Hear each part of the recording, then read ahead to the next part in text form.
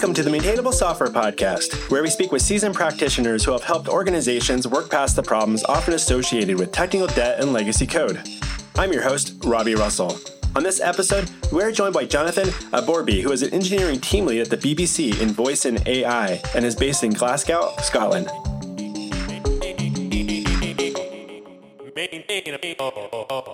Jonathan Aborby, welcome to Maintainable. Thanks, Robbie. Nice to be here. So let's dive right into it. Given your experience in the software industry, what do you believe are a few common traits that a software's code base is being well maintained? Yeah, I think maintainable code is code that's really easy to change and really easy to accommodate new requirements and changes in technology. And you can tell a lot about a team by the code that they write. Does the code open itself to change? Is it open to new requirements? Is it open to new features? And good maintainable code is, and the teams that produce it tend to be a lot happier with what they're building. And in turn, what they've built is of a higher quality and easier to work with. So I think at the BBC in my department, we work a lot under the principles from Google's Project Aristotle, which was Google did a huge study internally of how their teams operate and what makes for effective teams. And they identified sort of 5 characteristics around what makes a software team happy, healthy, and productive. And it's things like psychological safety, dependability, structure, clarity, meaning, impact. And sort of taken together, these 5 things make generally for really productive and happy teams. Some of these things taken together really create a culture where it's okay to take risks and it's okay to make mistakes. And you can tell that the teams that learn from their mistakes really reflect that in their work. Do you find that, within these teams, does the BBC, the department that you're working within there, use technical debt as a metaphor? Yeah, and it can be a contentious metaphor. I think we talk a lot about technical debt internally, and the project that my team is working on is kind of greenfield, but nothing is ever greenfield. You always end up integrating with other systems that you wish you didn't have to, and that sort of thing that always happens, right? But as much as we talk about, right, we're going to do this right this time, we're not going to take on any technical debt from the start. We're going to build the best architected system, and everything's going to be fantastic. And then 3 months in, you realize that you've built the ball of mud that you were trying to avoid from the start. I think it's inevitable on every project. But the reason you take on this tech debt is because you're trying to borrow time from the future, really. I heard a really good metaphor for financial debt, where you're really borrowing money from the future to pay for something in the present, but eventually you have to pay back that thing that you borrowed. Where you end up in trouble with technical debt is where the developers who are working, or the engineers who are working on a project, and the product managers who are owning the user experience and the business outcomes don't agree on the route that you have to take to get there. So sometimes there are deadlines. There's inevitably deadlines. There are times where you have to ship because there's an external dependency. I've worked in educational software. Everybody goes back to school in September. You have to ship stuff, right? You make some decisions that you wish you didn't have to do, and you can make conscious decisions to take on debt, to pay things forward. It's when you unconsciously take on tech debt and then discover later that you've made some decisions that probably weren't ideal and then don't get to fix them that you sometimes end up in trouble.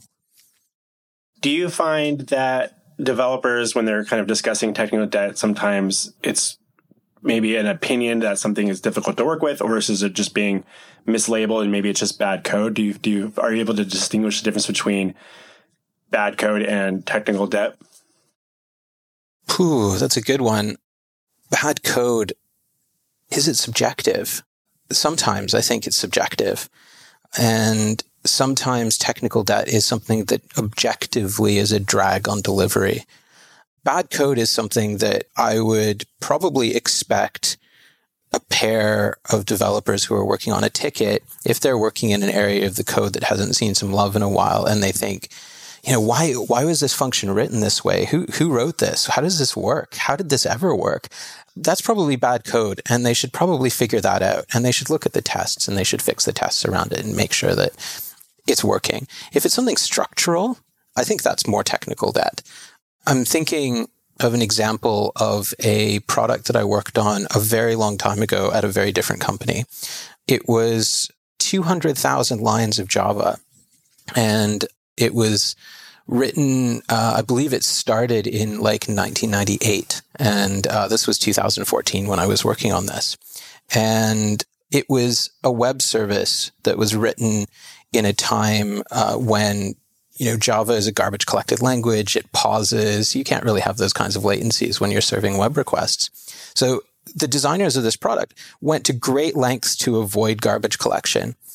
I don't know how familiar many of your listeners are with Java, but effectively what they did was pre-allocate loads and loads and loads of memory, and then you never had to garbage collect anything because you just kept reusing objects.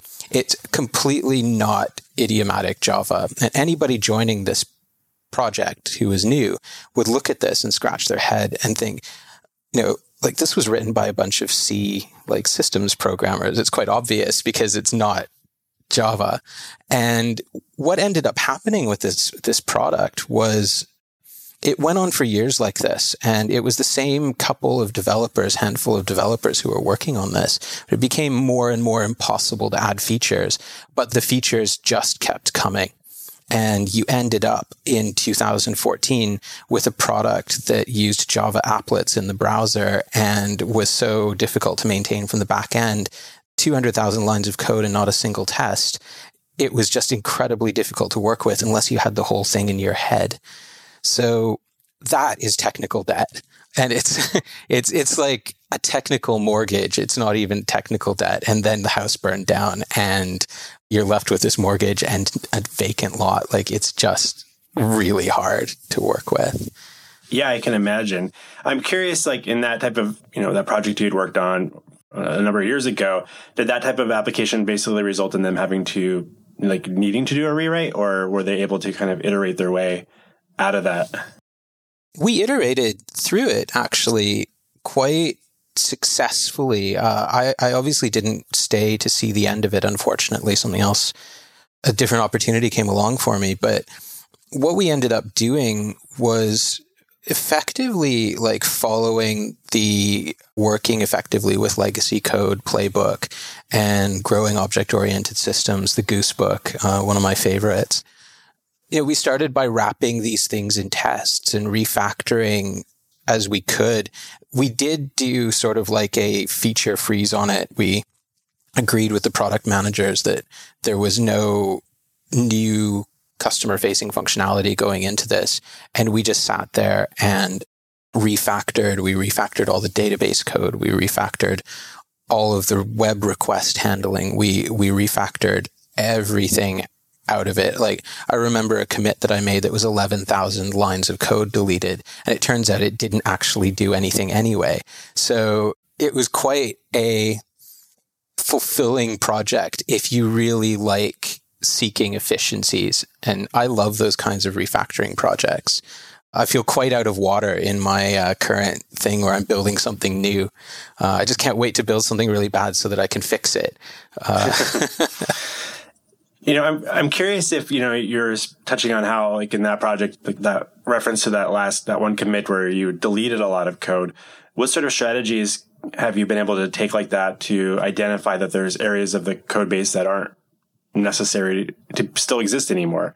Because I know that people joining projects, it's not easy to go, well, this might be used somewhere, especially if there's a scenario where there's little to no tests or maybe not full understanding of everything that's going on in the system if you don't have that mental map. How do you do that?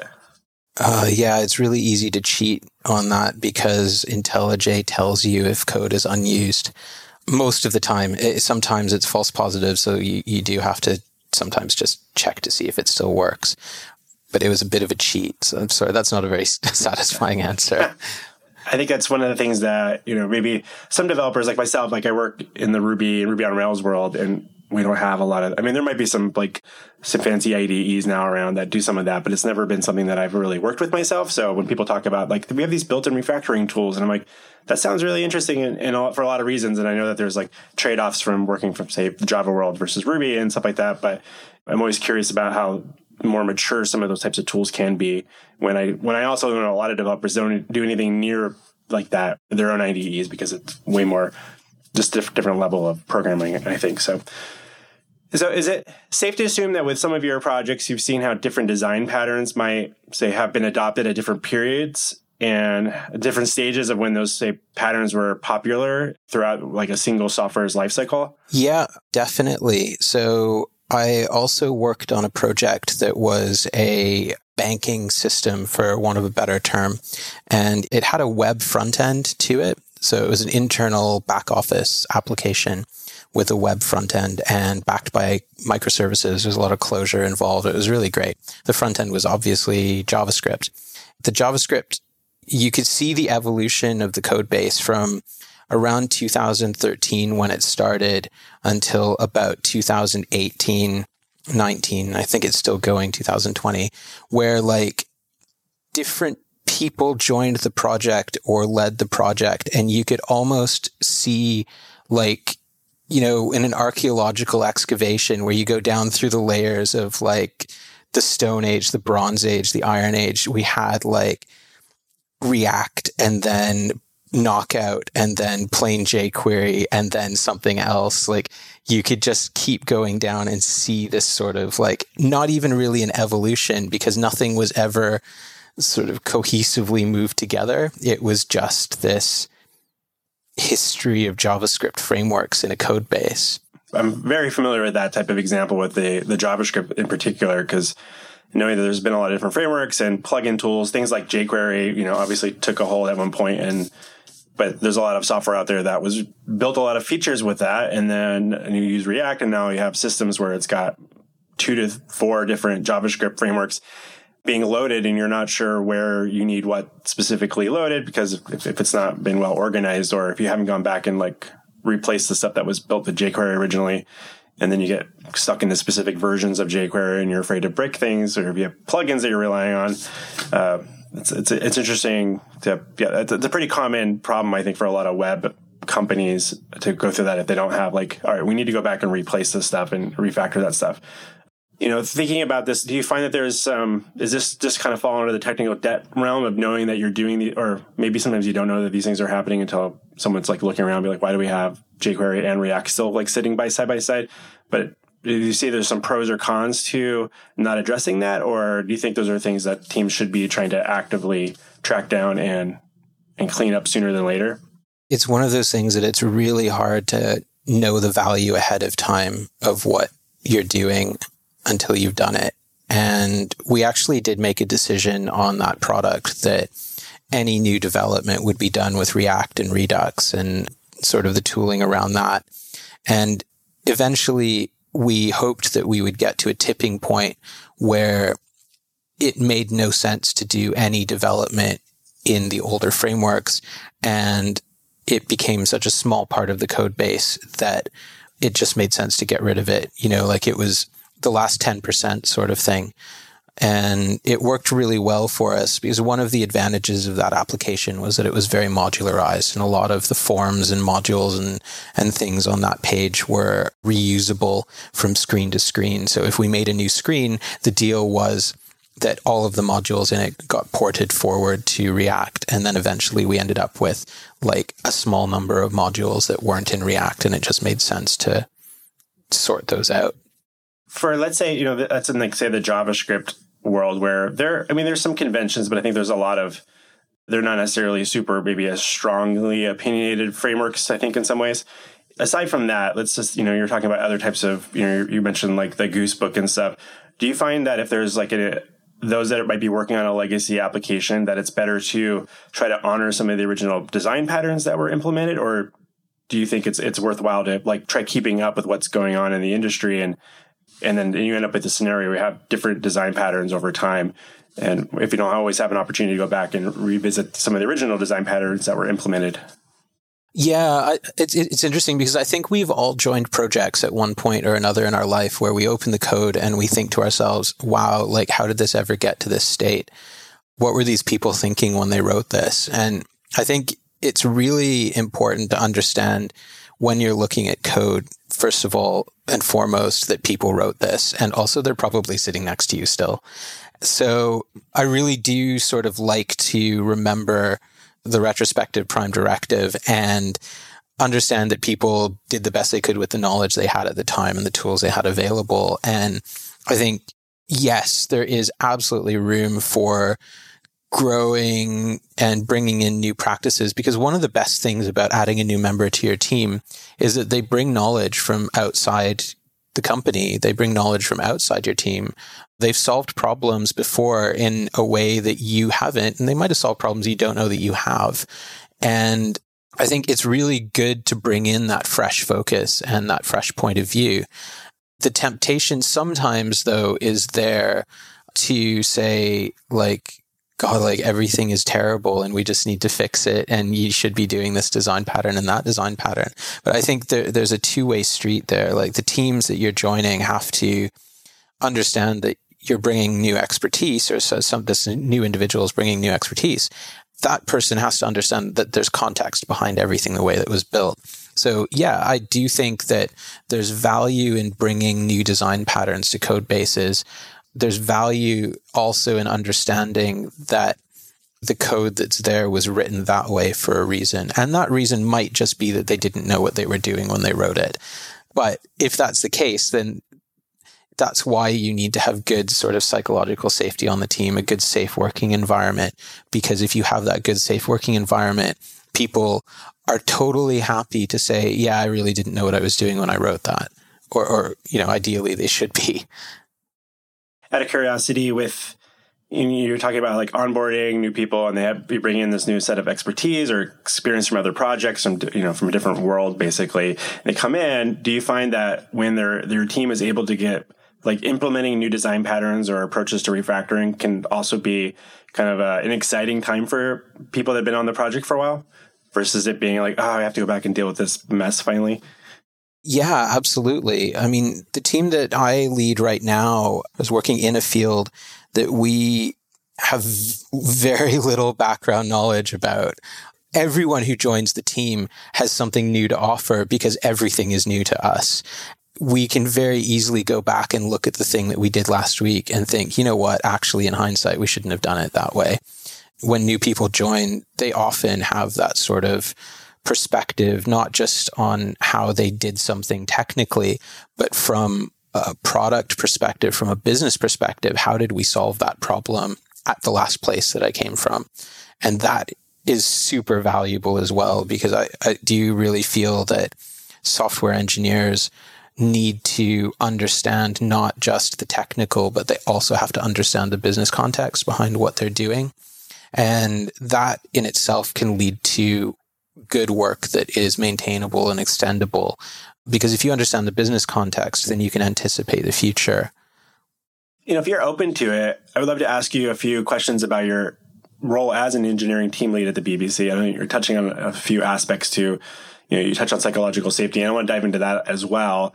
How does your team balance working on, say, new features and enhancements? I know that you're working on something new, so I would imagine that you're mostly working on new things right now, but versus, say, spending time on revisiting some of the previous technical decisions that you've made. So is there, from a tactical approach, where does this type of work fit into the process?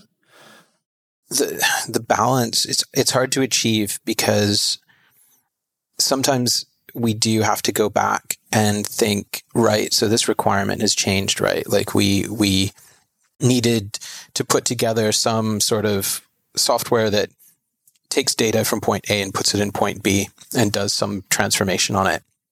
Great. As it turns out, the first time you do that, it's really easy.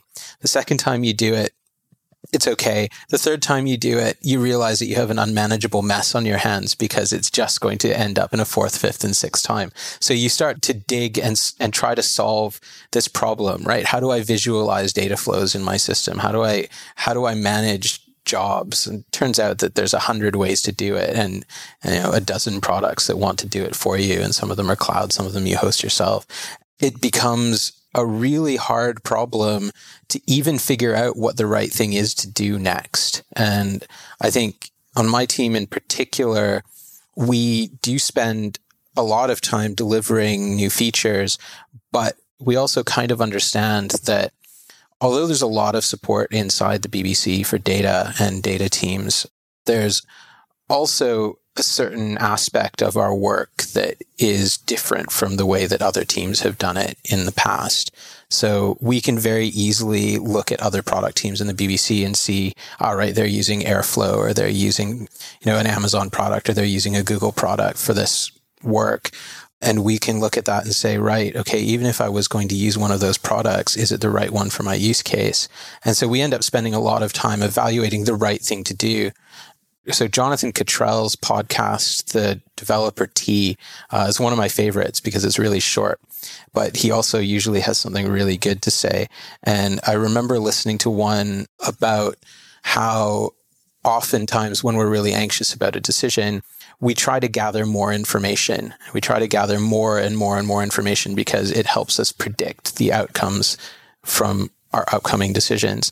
And I find that is true to a point with this sort of, how do we decide to go back and fix the last thing that we did?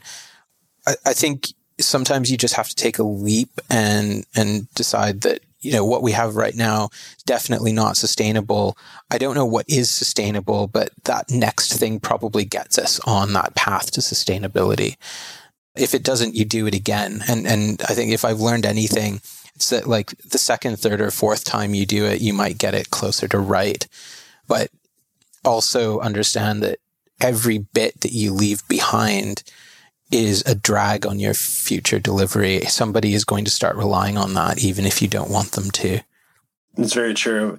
I think when you're evaluating, especially like, say, a third-party dependency or, tool or software product, and you're kind of weighing up the different options there, you don't always know what you're going to need later down in the road. And that is a complicated one. And one thing I've seen developers do, and something I've kind of coached my own team on, is to consider doing things like how we phrase things. Like, well, let's pilot this out for a period of time. Let's try this for the next quarter and see how far so that we're not seeing it as a permanent decision, but something that can be revisited. So we're like, we all know this isn't like a forever decision, and we might get it wrong the first couple times, and that's going to be okay, but we'll learn more. But it's hard to just compare apples and oranges and all these different products side by side into some sort of grid and be like, this is the least risky decision we could make as they go down this path. And it's not always so straightforward. And you can spend a lot of time researching things and then dive into the thing that you thought was actually going to be the right answer, and then realize really quickly, like, oh, I was totally wrong.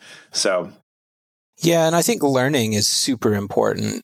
My team are voracious learners. They love it. They're always, we do weekly tech talks on the team. Someone goes away, researches a tech they haven't seen before, comes back and does a presentation about it. Even if we don't use it, like someone on my team did one on Amazon Deep Racer, which is really cool. It's their machine learning powered race cars, which, is totally impractical for us. But what was really interesting about it was that they, first of all, were really passionate about what they were doing, but it just builds that culture of sharing and teaching someone else about something that you didn't know about. So there's absolutely value in making bad decisions as long as you recognize that you've made a decision that isn't the one that you want to go forward with.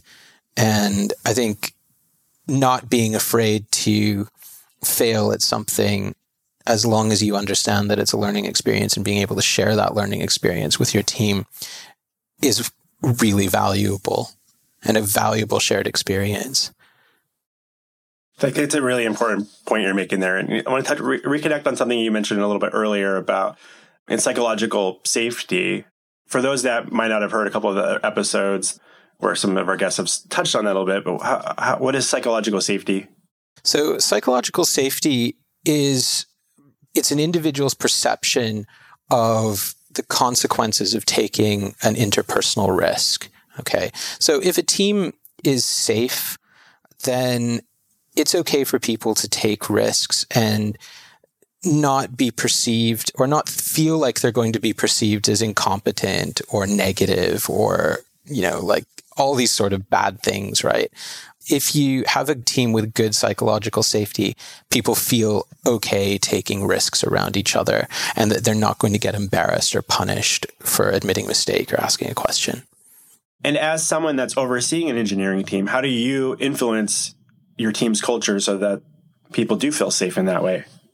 I'm really lucky to have a really great team that just love working together, and casual sort of feedback occasionally, speaking to a team member if they reacted in a way that might have not fostered a good discussion about something, making sure that people know that the consequences to their actions are generally like not that severe, as long as it's coming from a place of like genuine wanting to do the right thing. I think just sort of demonstrating that or leading by example yourself. I can think of a really good time where I had a new member join my team and we were having a chat, one of our one-to-ones, and he said to me, we might want to try doing war games with our infrastructure one day. What happens if we take down this bit of infrastructure? What happens if we try deleting that bit or changing permissions? I was like, yeah, that's a really good idea. Let's talk about it tomorrow at stand up. Let's see if we can propose this. We walked back to our desks and I had 2 engineers sitting there sweating bullets because they had accidentally just pushed an empty CloudFormation template and torn down the whole infrastructure. And it was 5:30 in the afternoon. So everybody was getting ready to go home and the whole test infrastructure got torn down. Fortunately, it didn't go to live. And my engineer was obviously sweating profusely at this. And I think the only thing that we could really do at that point was, all right, how are we going to fix this? Do we know what happened? How are we going to communicate this? Do you want me to go buy you chocolate? And let's sort this out. Now, it was a test environment, but our only environment is a test environment at the moment. And as a result, had we left it until the morning, people would have potentially not been able to work on the system. So we needed to sort it. Fortunately, we had it taken care of in 2 hours. It was a really good test of our resolve. But despite the fact that there were absolutely no negative consequences to that action, he felt terrible. And you probably would too if you accidentally feel like you should have known better. But ultimately, at the end of the day, it wasn't his fault. The tool generated code that wasn't good. We didn't have a check to make sure that the template was correct. There were a lot of reasons after the fact that we discovered why this thing happened. And none of them were because he was a bad developer. So we run blameless postmortems on incidents, and it's a really good technique. And I think John Allspaw at Etsy wrote a really good blog post about it, and Atlassian also publishes some really interesting things about incident management. It was a really great exercise because it's very objective. You run through exactly what happened, how it happened, who was involved, why it happened. And at the end of it, what you come up with is a list of things to fix. But none of them is like, fire the guy. Right. So I think also everyone needs to realize that you're going through a learning experience. Whenever you're building software, you're building something new. That's why you're building it, right? Like if it already existed, you just buy it. People make mistakes. It's natural. And generally it's okay. I can only think of a couple of times where it would not be okay to make a mistake. But we're not launching nuclear missiles. We're getting TV shows in front of people's eyes, ultimately. So it's very important. It's our core mission, but nobody's dying. Yes, exactly.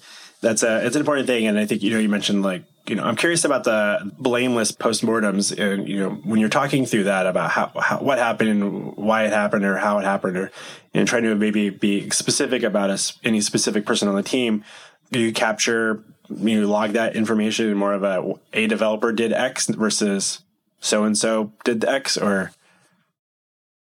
We log what happened and who was involved. So if it was a Slack message was sent to the operations team by Jonathan, a code push went to Git by Mark, that's the kind of thing that we would log it like that. It wouldn't be, Tom pushed bad code. It would be very chronological, very objective, some statement that everybody could agree actually occurred. And it's important to have the people involved in it because they're the ones who know the most about what happened.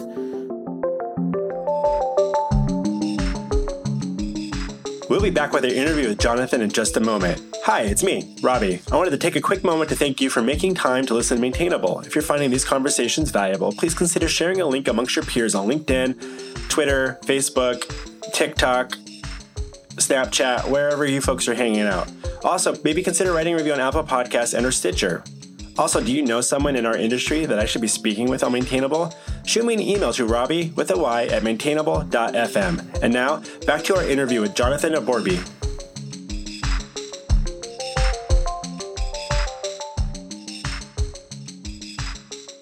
Still on this topic of psychological safety, do you see a direct correlation between that and, say, how maintainable your team's code base is? Yeah, I think so. I think there is, because it creates a culture where feedback becomes important and people are a little bit more open to constructive feedback, receiving it and giving it as well.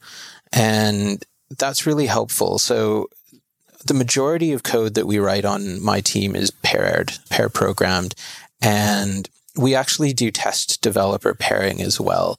So it's not necessarily always just two developers sitting in front of the keyboard. And the thing that is really helpful from a psychological safety perspective is that people tend to be a little bit less reluctant, particularly team members who are a little bit less experienced or more junior, working with developers who are more senior. It becomes a little bit easier to have that conversation about why would you do it this way over that way. And it doesn't completely eliminate the power dynamic barriers in pairing, but it does help a little bit. Sarah May gave a really good talk called The Power of Agile on pairing and power dynamics. I really highly recommend it. It's on YouTube, but I can't remember the name of the conference it was at. And she goes extensively into the power dynamics of pairing.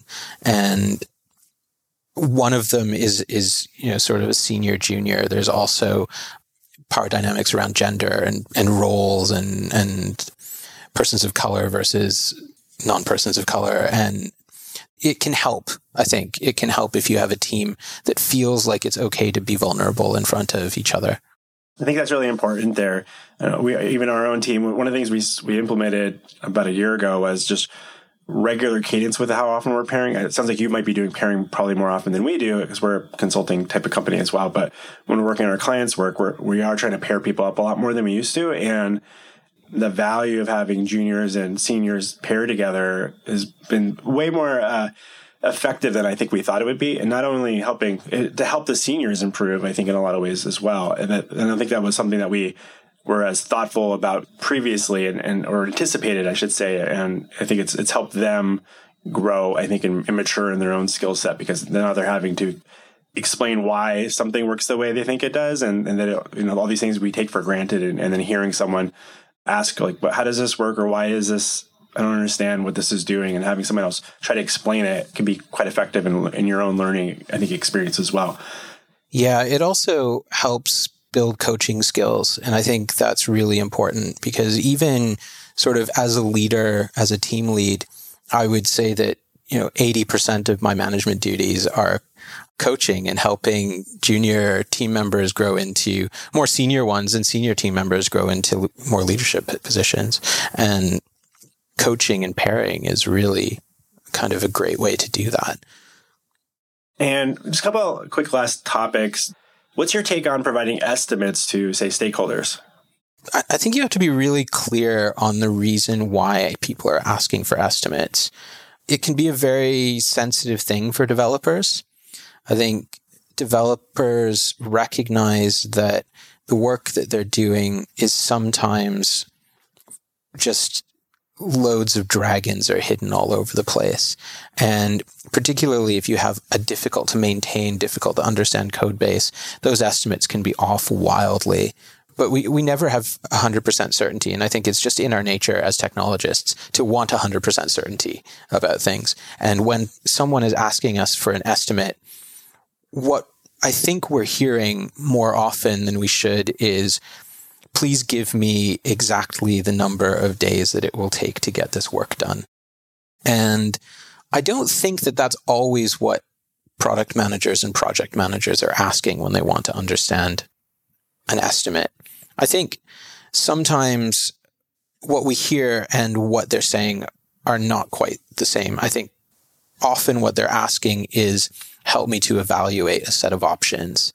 I think that's one reason why people give estimates, in which case I'm totally happy to say, I think that option is going to be more work than that option. In situations where you're asked, I need to do this, I need to get this done by this deadline. Can you do it? How many days is this going to take? Can we pack in that one more feature? I think that that's kind of a cultural problem that needs to be addressed. I don't really enjoy a work environment where you have a product manager asking a development team to build something without having the development team also be able to feed back into that product improvement cycle. And I think when you do have that culture of, we can't build this maybe, but we could get you 90% of the way there. So what's the most valuable bits? That sort of feedback. I think that's a better way to do it. And the question turns away from providing costs, which is effectively what an estimate is, to how do you deliver value? So yeah, when you turn the question around, how much is it worth to you?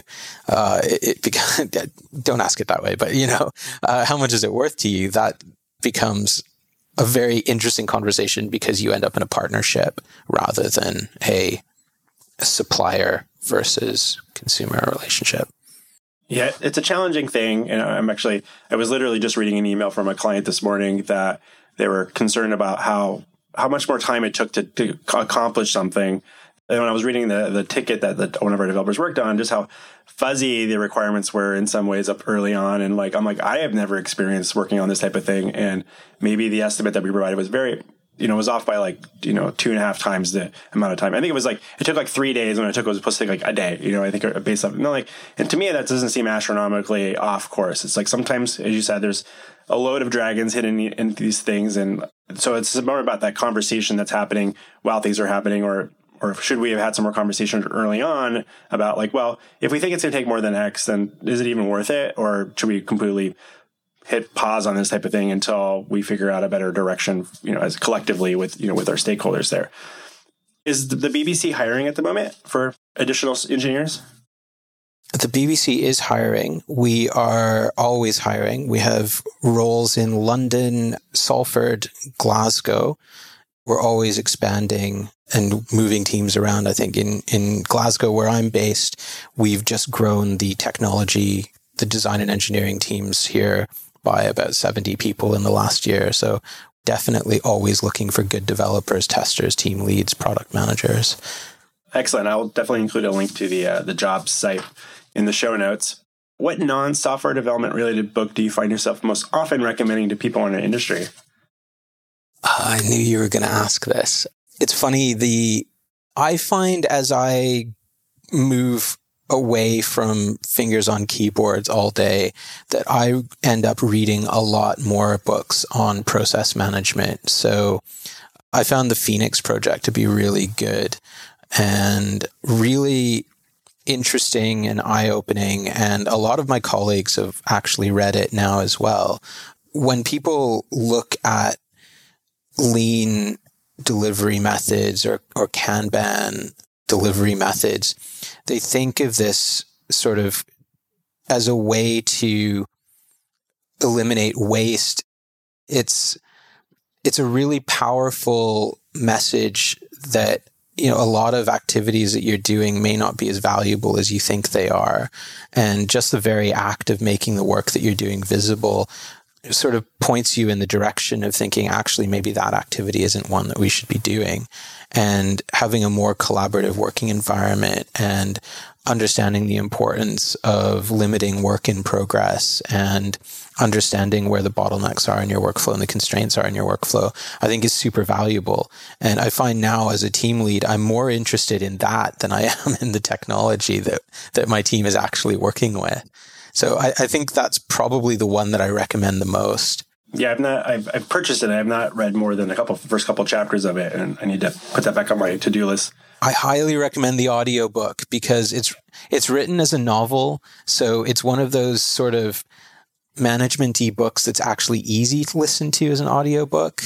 It's not ones that's like, see figure 1 on page 10 of the PDF, As you were answering that, you were touching on how you're, say, spending less time with fingers on the keyboard. How have you come to terms with knowing that your success maybe, or with what you're doing, going from maybe a software developer to being, a lead of a team, to knowing that it's the team's output is part of your success and not being the problem solver yourself? It's really hard. It's really, really hard because I think I focus on a lot of things as a team lead. And, having gone from being a developer where my personal fulfillment was measured in the number of lines of code I deleted in that commit, to being a manager where my success measures are partly, I think what's really important is the success of my team and how happy they are. And that is actually something that we measure from week to week and quarter to quarter is team happiness. So I find that very fulfilling. I just think I have a different metric of what is good. But one thing that I can't do with those metrics is figure out the impact that I've had on improving that, right? I can never know if they're just a happy bunch of people. And if you put another line manager in, they'd be just as happy, because it's just one of those experiments you can't conduct. And I think the only thing that I can really measure myself on is how well the team is serving the business outcomes that the department and the organization need. And part of that is having people who are really eager to learn new things and build good stuff and build the right stuff and own the outcomes. I get some valuable insights there. I don't think there's maybe enough conversations about that transition process and like how to still feel like you can actually quantify your success in that capacity. Because, as you're saying, like deleting a bunch of lines of code, or if you're fixing something in a technical mind, and like we're problem solvers and puzzle, we like to solve puzzles or whatever. And that sometimes that can be a little bit of a different challenge when we're dealing with the humans that are actually doing that themselves. And so I have a lot more empathy for my previous managers than I think I did when I worked for them. So I have a lot of empathy for my previous managers. I was like the worst employee at some places. So it's good that we can reflect on that. So, yeah. So, Jonathan, where can listeners best follow your thoughts on software development online? I am on Twitter at Jonzo1, Jonzo1. And that's probably the best place to follow me, although I'm not as active as I probably used to be or should be. Well, it's been such a delight having you on Maintainable, Jonathan. Thank you so much for talking shop. Yeah, thanks, Robbie. It's been great to be here.